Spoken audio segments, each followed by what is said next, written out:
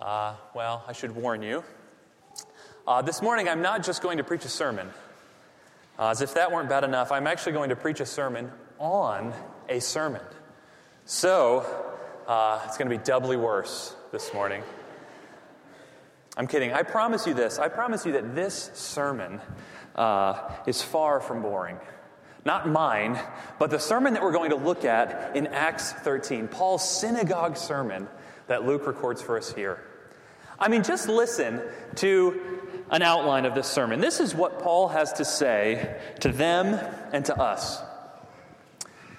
That the long story has come to its climax, and that your greatest problem has been solved, and that the future is breaking in. Those are huge claims. That the climax to the story has come, that your problem is solved, and that the future is breaking in. Aren't you at least a little curious about how that could be? Well, let's look then at how Paul begins.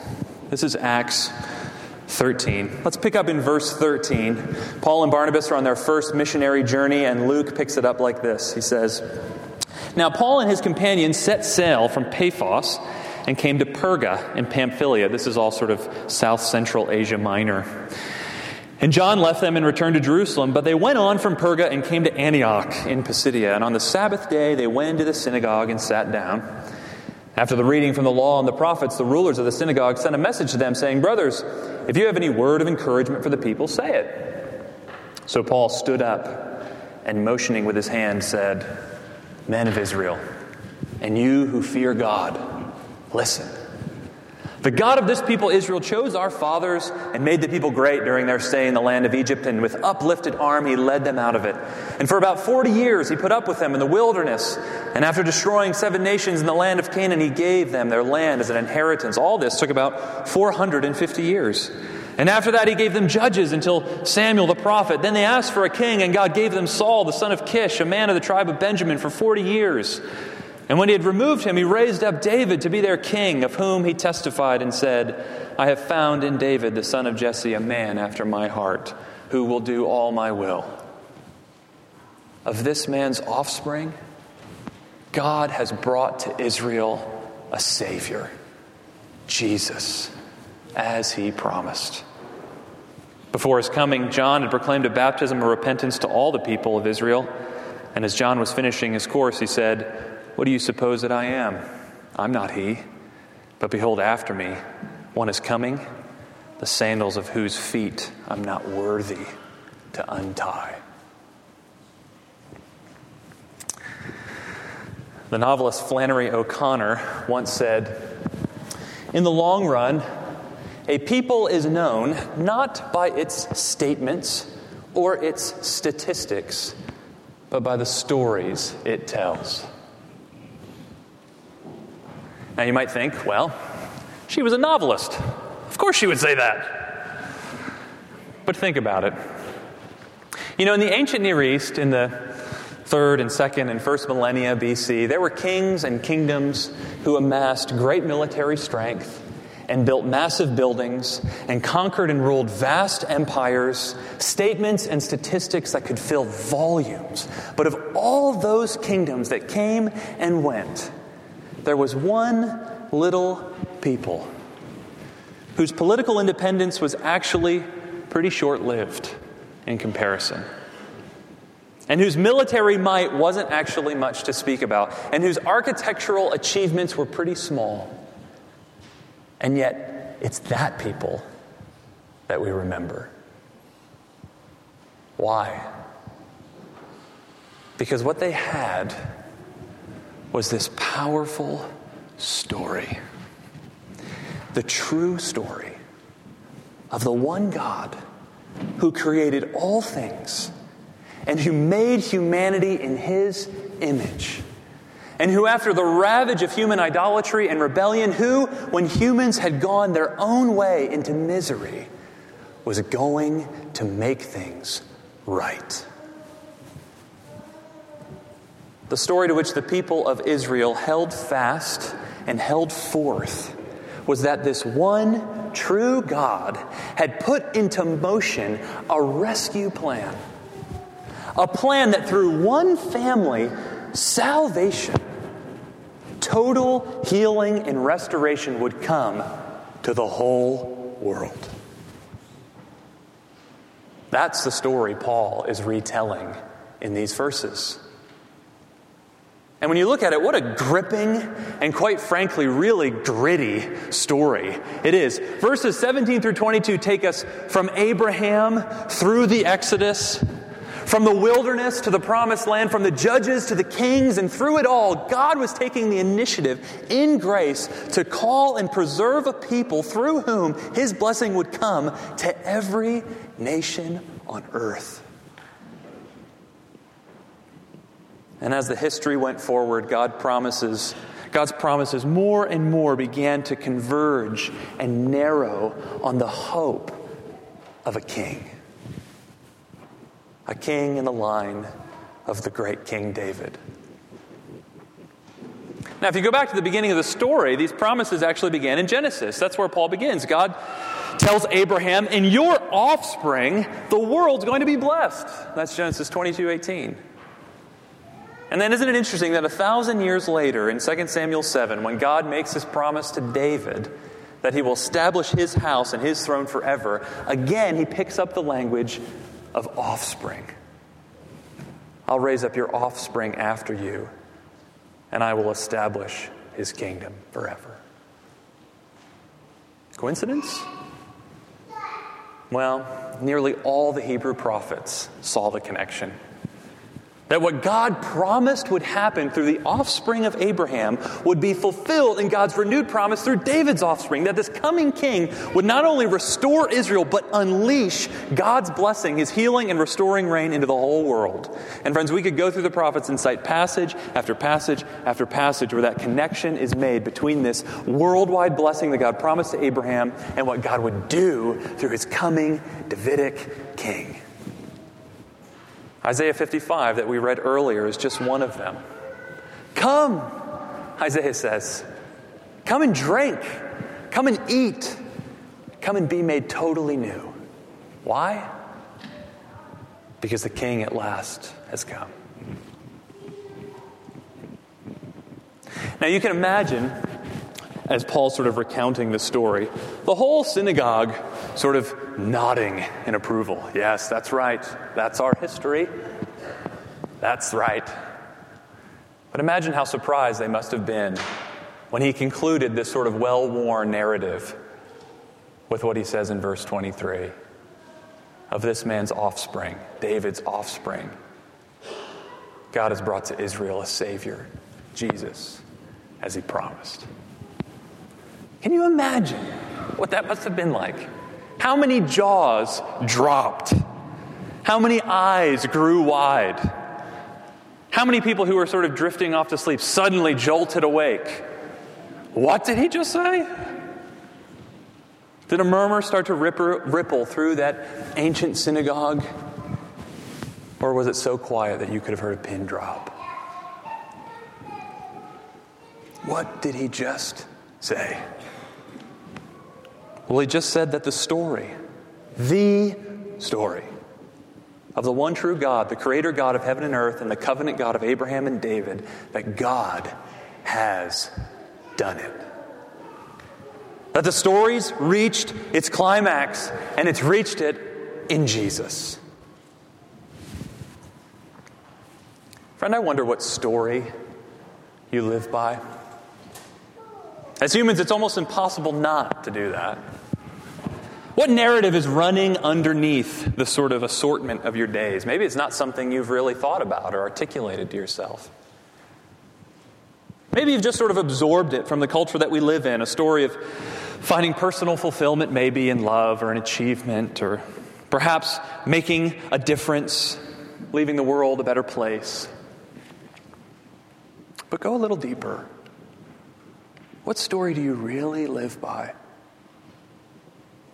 Now, perhaps the big story that you say you believe doesn't have much room for God or not much need for Him.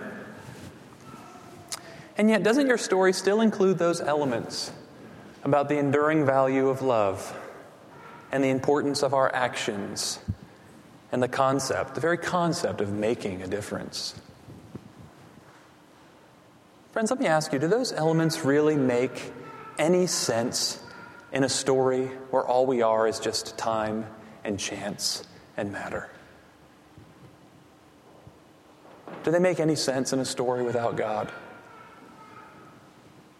Could it be that the story that this passage is inviting us into actually makes more sense of reality as we know it and as we experience it than all the other stories that we so easily absorb? A story that actually makes sense of our longing for love and our longing to see things put right and our sort of intractable valuing of what we do. To be sure, the story that's beckoning to us here is an invitation into something so much bigger. Something that takes us from our small desires up into something that's shot through with grandeur. It's calling us to step into the story of God for which we were made. At the end of the Chronicles of Narnia, forgive me for always using illustrations from the Chronicles of Narnia. I've been reading it to my son in the evenings, so it's fresh in my mind. But at the end, the very end, Lewis describes a little stable, a small little shed, that from the outside looks shabby and tight and confining and dark. But when the characters actually go inside, they find just the opposite. That it opens up into a vast world that's actually more real and more fulfilling than anything they've ever known. From the outside, it looked confining, but inside, it was what they were created for life and freedom. So often, Christianity from the outside can seem like that, a humble little stable, maybe even a little tight and confining.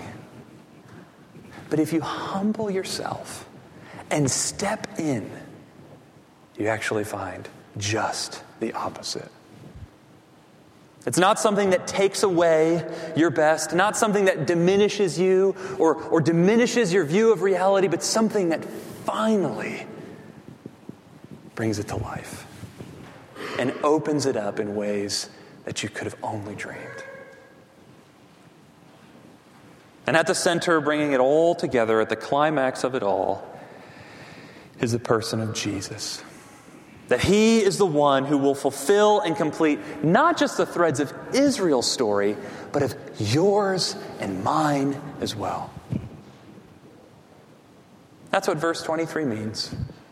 And think of all the other implications of that verse. We could probably preach this whole sermon on that verse.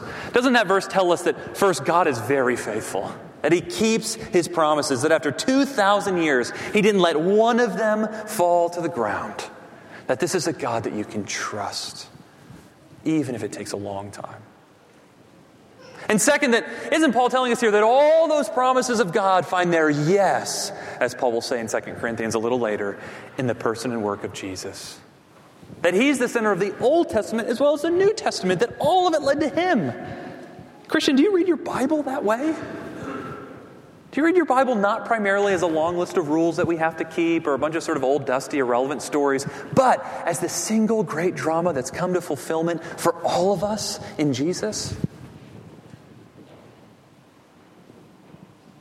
Another thing that this verse means for us is that, if the climax of God's story has come through the events of Jesus' life, then what's at stake here is actually something that we can investigate.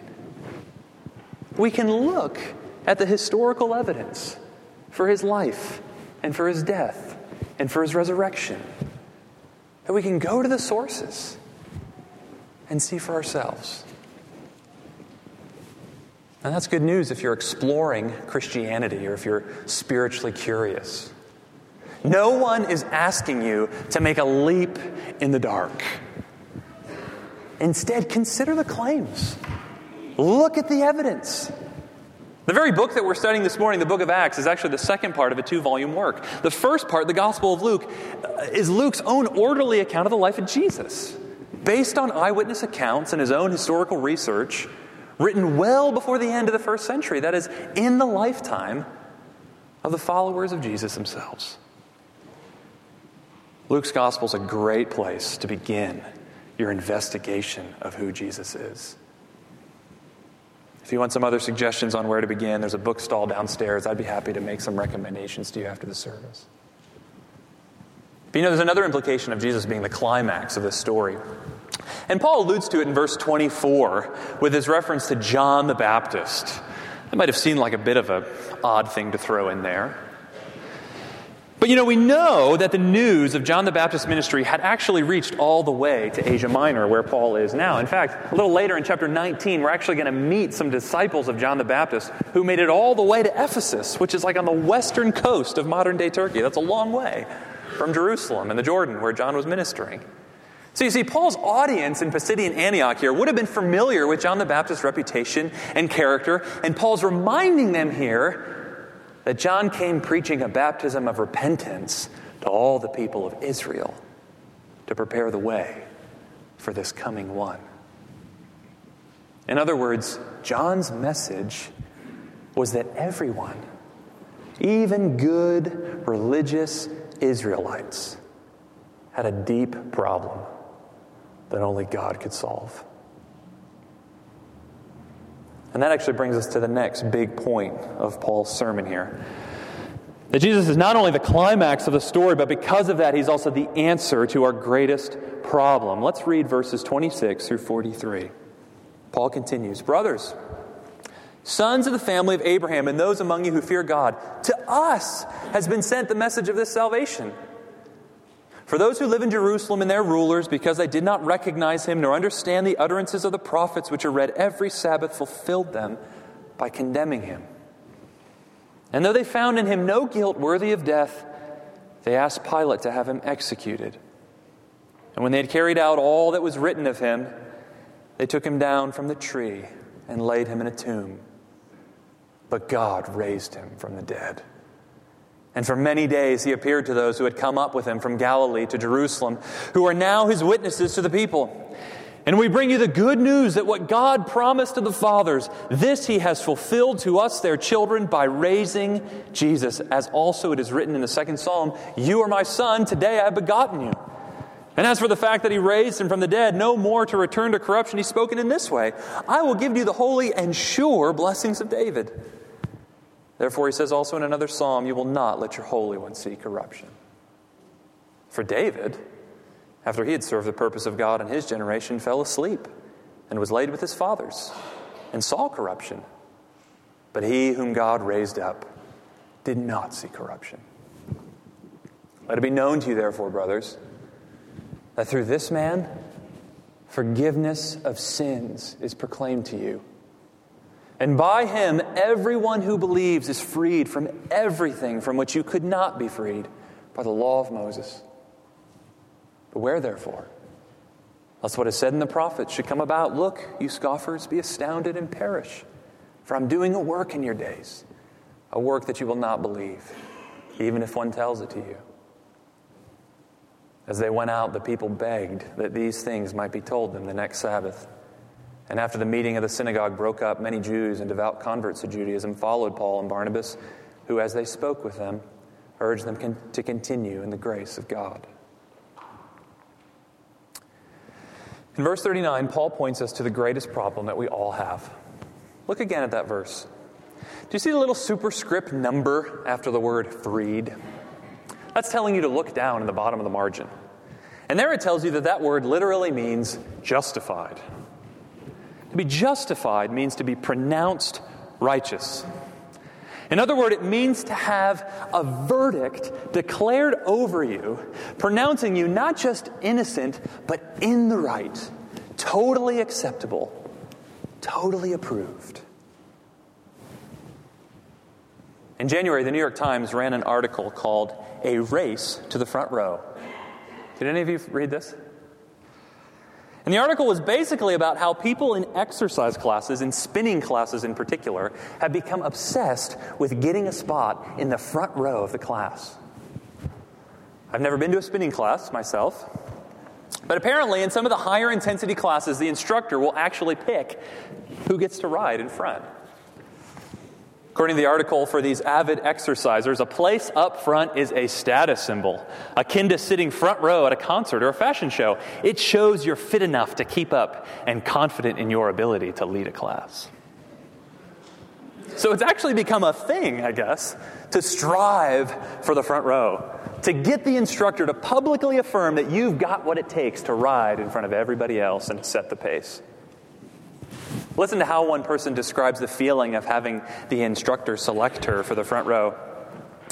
I remember seeing the front desk staff confer with the instructor, and he glanced over at me and then looked back at them and nodded.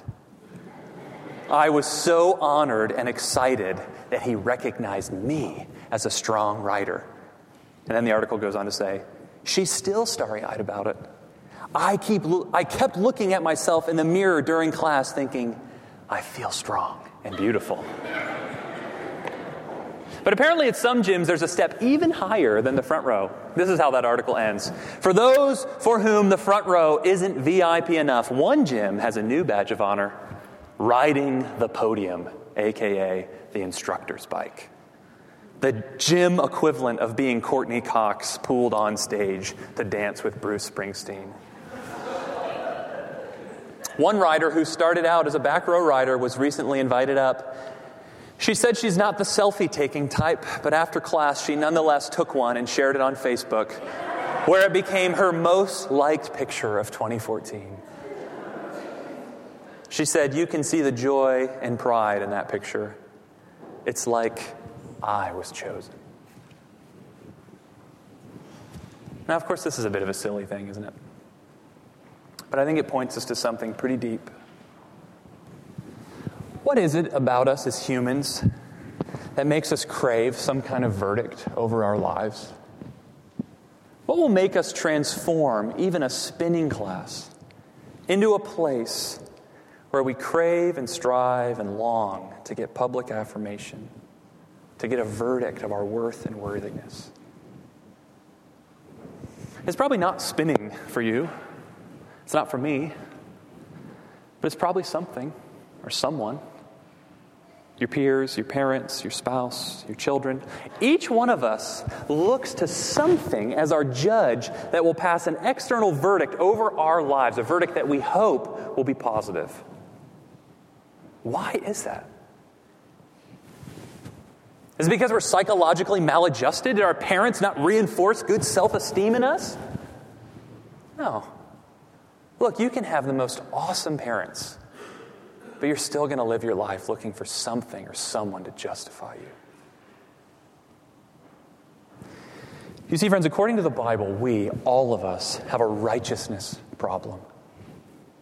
And it's our biggest one. And the fact that we can turn anything, even a spinning class, into an opportunity for justification is a deep sign that something has gone wrong. And this is it. You see, we've lost the most important verdict of all. The verdict of the God who created us.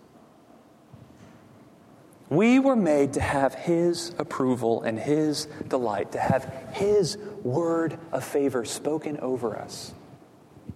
But because of sin, we've lost it. And now, instead of standing under God's approval, we stand under His just condemnation. And no amount of good works could ever get it back. At the end of verse 39, Paul says flatly, the law can't free you. That is, it can't justify you. Why? For the simple reason that we don't keep the law. That we break it over and over and over. And somewhere, somehow, we got this strange idea that we could build up good works that will cancel out our bad works. As if any human judge would let you off the hook for robbing a bank because you let an old lady cross the street. No, there's no hope of solving our righteousness problem through our own law-keeping. We can't get God's good verdict that way. It's got to come from outside of us. And that, Paul says, is exactly what God in Christ has done for us. He lived a life that always pleased God. And though no guilt could be found in him at all, he was condemned, verse 27 says. And he was executed, verse 28. And he was buried, verse 29. But though Jesus didn't deserve death, you see, this death wasn't an accident or a mere tragedy. No, even this was actually part of God's plan, foretold in the prophets, Paul says, written of him in the Scriptures hundreds of years before. Why did Christ undergo such a death? The answer is actually found in verse 29, but it's easy to miss. When Jesus was executed, it was by Roman crucifixion on a cross. So why in the world does Paul call the cross a tree? Well, remember that Paul is speaking here to a Jewish audience steeped in Old Testament Scripture. And when Paul says that Jesus died on a tree, he's actually making an allusion to a verse in Deuteronomy 21:23 that they would have all known, where it says that a man hung on a tree is cursed by God. Jesus on the cross was bearing God's curse, God's condemnation, not for his own sins, but for ours. On the cross, Jesus stepped right into the middle of our righteousness problem and took the verdict our sins deserve in our place. And then 3 days later, God raised him from the dead to demonstrate that the full condemnation for sin had been exhausted and satisfied and put away. To declare publicly that Jesus was indeed God's Son, to confirm the promises to David and make them sure, to ensure that Jesus, this Holy One, would never see corruption but reign as King on David's throne forever. God foretold all this in the verses Paul cites in 33 through 35. You see, because Jesus conquered sin through the cross, he again could conquer death in the resurrection. Because Jesus took all the condemnation of sin on the cross, he could then break forth into God's justification in his resurrection, God declaring him perfect, innocent, and righteous. And that's why Paul can say in verse 38, through this man, Jesus, through him, as your substitute, as your representative, forgiveness of sins is proclaimed to you. Everyone who believes, Paul says in verse 39, is justified, declared righteous by God. Because believing unites us to Christ, wherein his death becomes a death for our sin, and his resurrection becomes the verdict over our lives, the verdict of justification. So friend, how are you trying to answer your righteousness problem? Paul lays out 3 options here. They're pretty comprehensive. First, in verse 38 through 39, you can answer it once and for all through Christ. You can finally stop trying to justify yourself through your own efforts, and you can trust wholly in Christ. And that invitation is for everyone. No matter what your background, no matter how successful or unsuccessful you are at playing whatever game of life that you're in. In Christ, God will forgive your sins and free you, justify you instantly, utterly, and completely. Second, in verses 40 through 41, Paul gives a warning against rejecting the message of Christ. You see, you can try to answer your righteousness problem by going back to the same old things that you've done all your life. You can jump back on the hamster wheel of your own performance and try to find a verdict that will bring your soul peace. Whether it's at spinning class, or whether it's from your spouse, or whether it's from your peers, or whether it's from your colleagues. Or worst of all, you can live in denial and try to pretend that you don't actually do any of that you don't need anyone's verdict. And then you'll live tragically unaware of what's really going on at the most fundamental level in your life. And you'll have no idea why you can't stop working late. You'll have no idea why you're crushed with jealousy when your coworker is promoted above you. You'll have no idea why your friendships always seem to disappoint you and make you miserable. You'll live in total denial, having no idea that under all of these, you're searching for a verdict over your life that only God in Christ can give. Third, in verse 42 through 43, Paul gives advice to open-hearted seekers. Maybe like these people who follow Paul out of the synagogue, you're not believing in Jesus yet, but your interest is sparked and you want to hear more. You're honestly seeking, and Paul says, continue in the grace of God. Thankfully, God works through means. He says, put yourself in the path of God's grace. How do you do that? You keep coming on Sundays to hear the message of Jesus taught from the Bible. You start reading the Bible yourself. You grab a friend and ask them to tell you more. You pray, and you ask God to tell you the truth and to make the truth about Jesus clear to you and to give you humility before Him. And above all, you remember that it's all about God's grace. One of the biggest barriers to belief that we all have is our own pride. Our own pride and our own desire to want to be acceptable to God based on our own performance. You know, at the end of the day, you don't actually need God to prove Himself to you. You need to admit your need for grace. So how are you trying to answer your righteousness problem? Scoffing?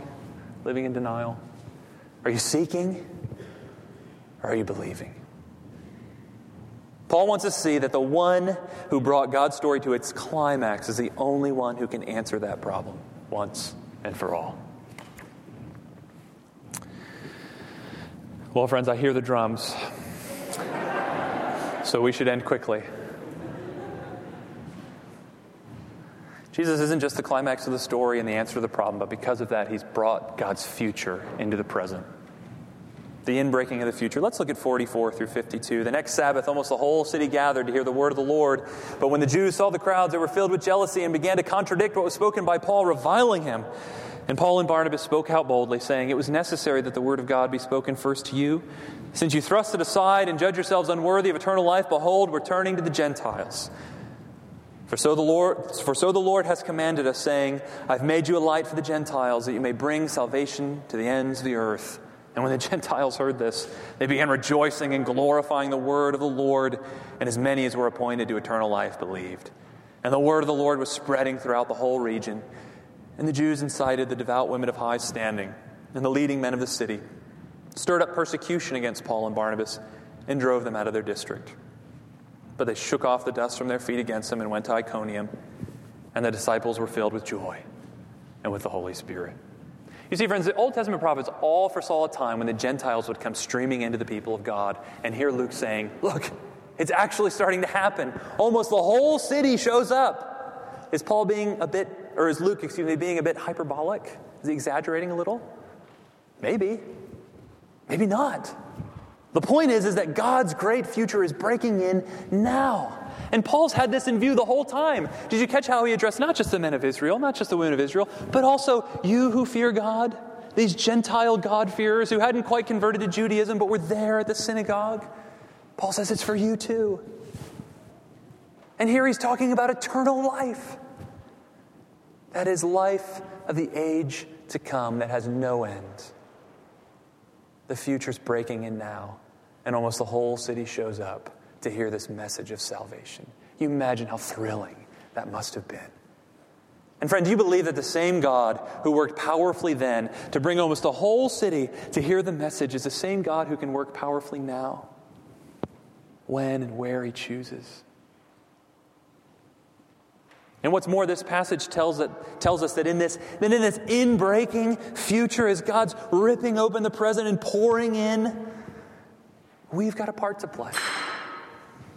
Look at verse 47. In 47, Paul quotes Isaiah 49:6. Now, what's thrilling about that verse is that in the context of Isaiah, that verse is describing the servant of the Lord. It's primarily talking about what Jesus would come and do. But what does Paul do here? He applies it to himself and to Barnabas. Isn't that incredible? Paul is saying that we now have the great privilege of taking part in the very mission of Jesus, to bring light to those in darkness and salvation to those in despair. And friends, if our mission is really an extension of the mission of the risen Christ, how much boldness ought that to give us? If we come not in our own name or our own strength, but as ambassadors of one who conquered sin and death and brought life and immortality to light, what genuinely do we have to fear? But Luke also shows us here that this in-breaking future in which we have a role to play is also a contested future. In verses 45 and 50, we see that tragically some will still persist in clinging to their old stories and refusing to see that the climax has come. You know, when people are sick and their bodies are failing, sometimes a sick body will reject an organ transplant meant to bring it life.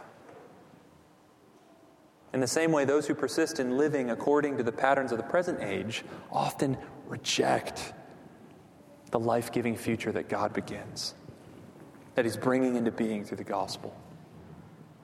That we'd rather have our own self-centered stories where our own righteousness is praised and our own tribe is exalted, rather than give way to the righteousness of Christ that's freely offered to everyone who believes. Of course, we know that Paul's reaction to his fellow Jews here is actually to weep and to pray for their conversion. We see that in Romans 9. And we should too. But friends, also we shouldn't expect that everyone will gladly accept Christ and accept us as His ambassadors. Following Jesus will be costly at times. We might lose friends and we might lose reputation. But there's one thing, Luke says, that you won't lose. Because even though this future is contested, he shows us at the very end that this is a future of indestructible joy. Even in trial and hardship, they're filled with the Holy Spirit and experience His joy. These new disciples in Christ had something that their circumstances couldn't shake and that their emotions couldn't shake. They had come to know the truth about God in Jesus Christ. They'd come to know His sovereign grace. Luke highlights it in verse 48. Did you catch that? As many as were appointed to eternal life believed. Now, up to this point, Luke has stressed the very real, genuine human response that the gospel demands of each one of us. We're all called to turn and trust in the Son. But now Luke sort of fills in the picture. And here we see that the fountainhead of our desire for God is His previous desire for us.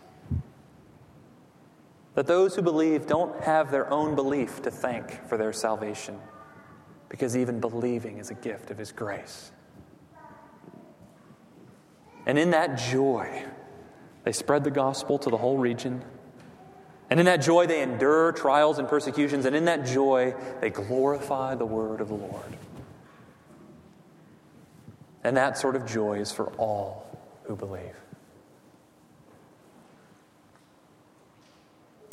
In the long run, a people is known not by its statements or its statistics, but by the stories it tells.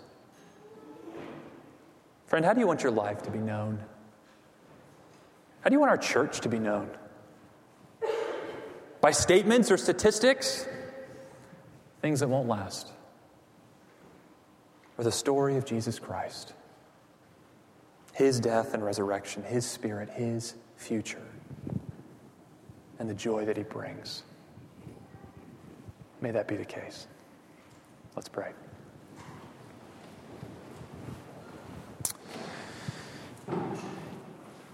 Father, we pray indeed that by your Spirit, you would again open our eyes to see the beauty of Christ. And Lord, now as we sing and as we give praise to Him, Lord, make this song that we sing a prayer of response, confession, and commitment to you, we pray. Amen. Let's stand and let's sing together.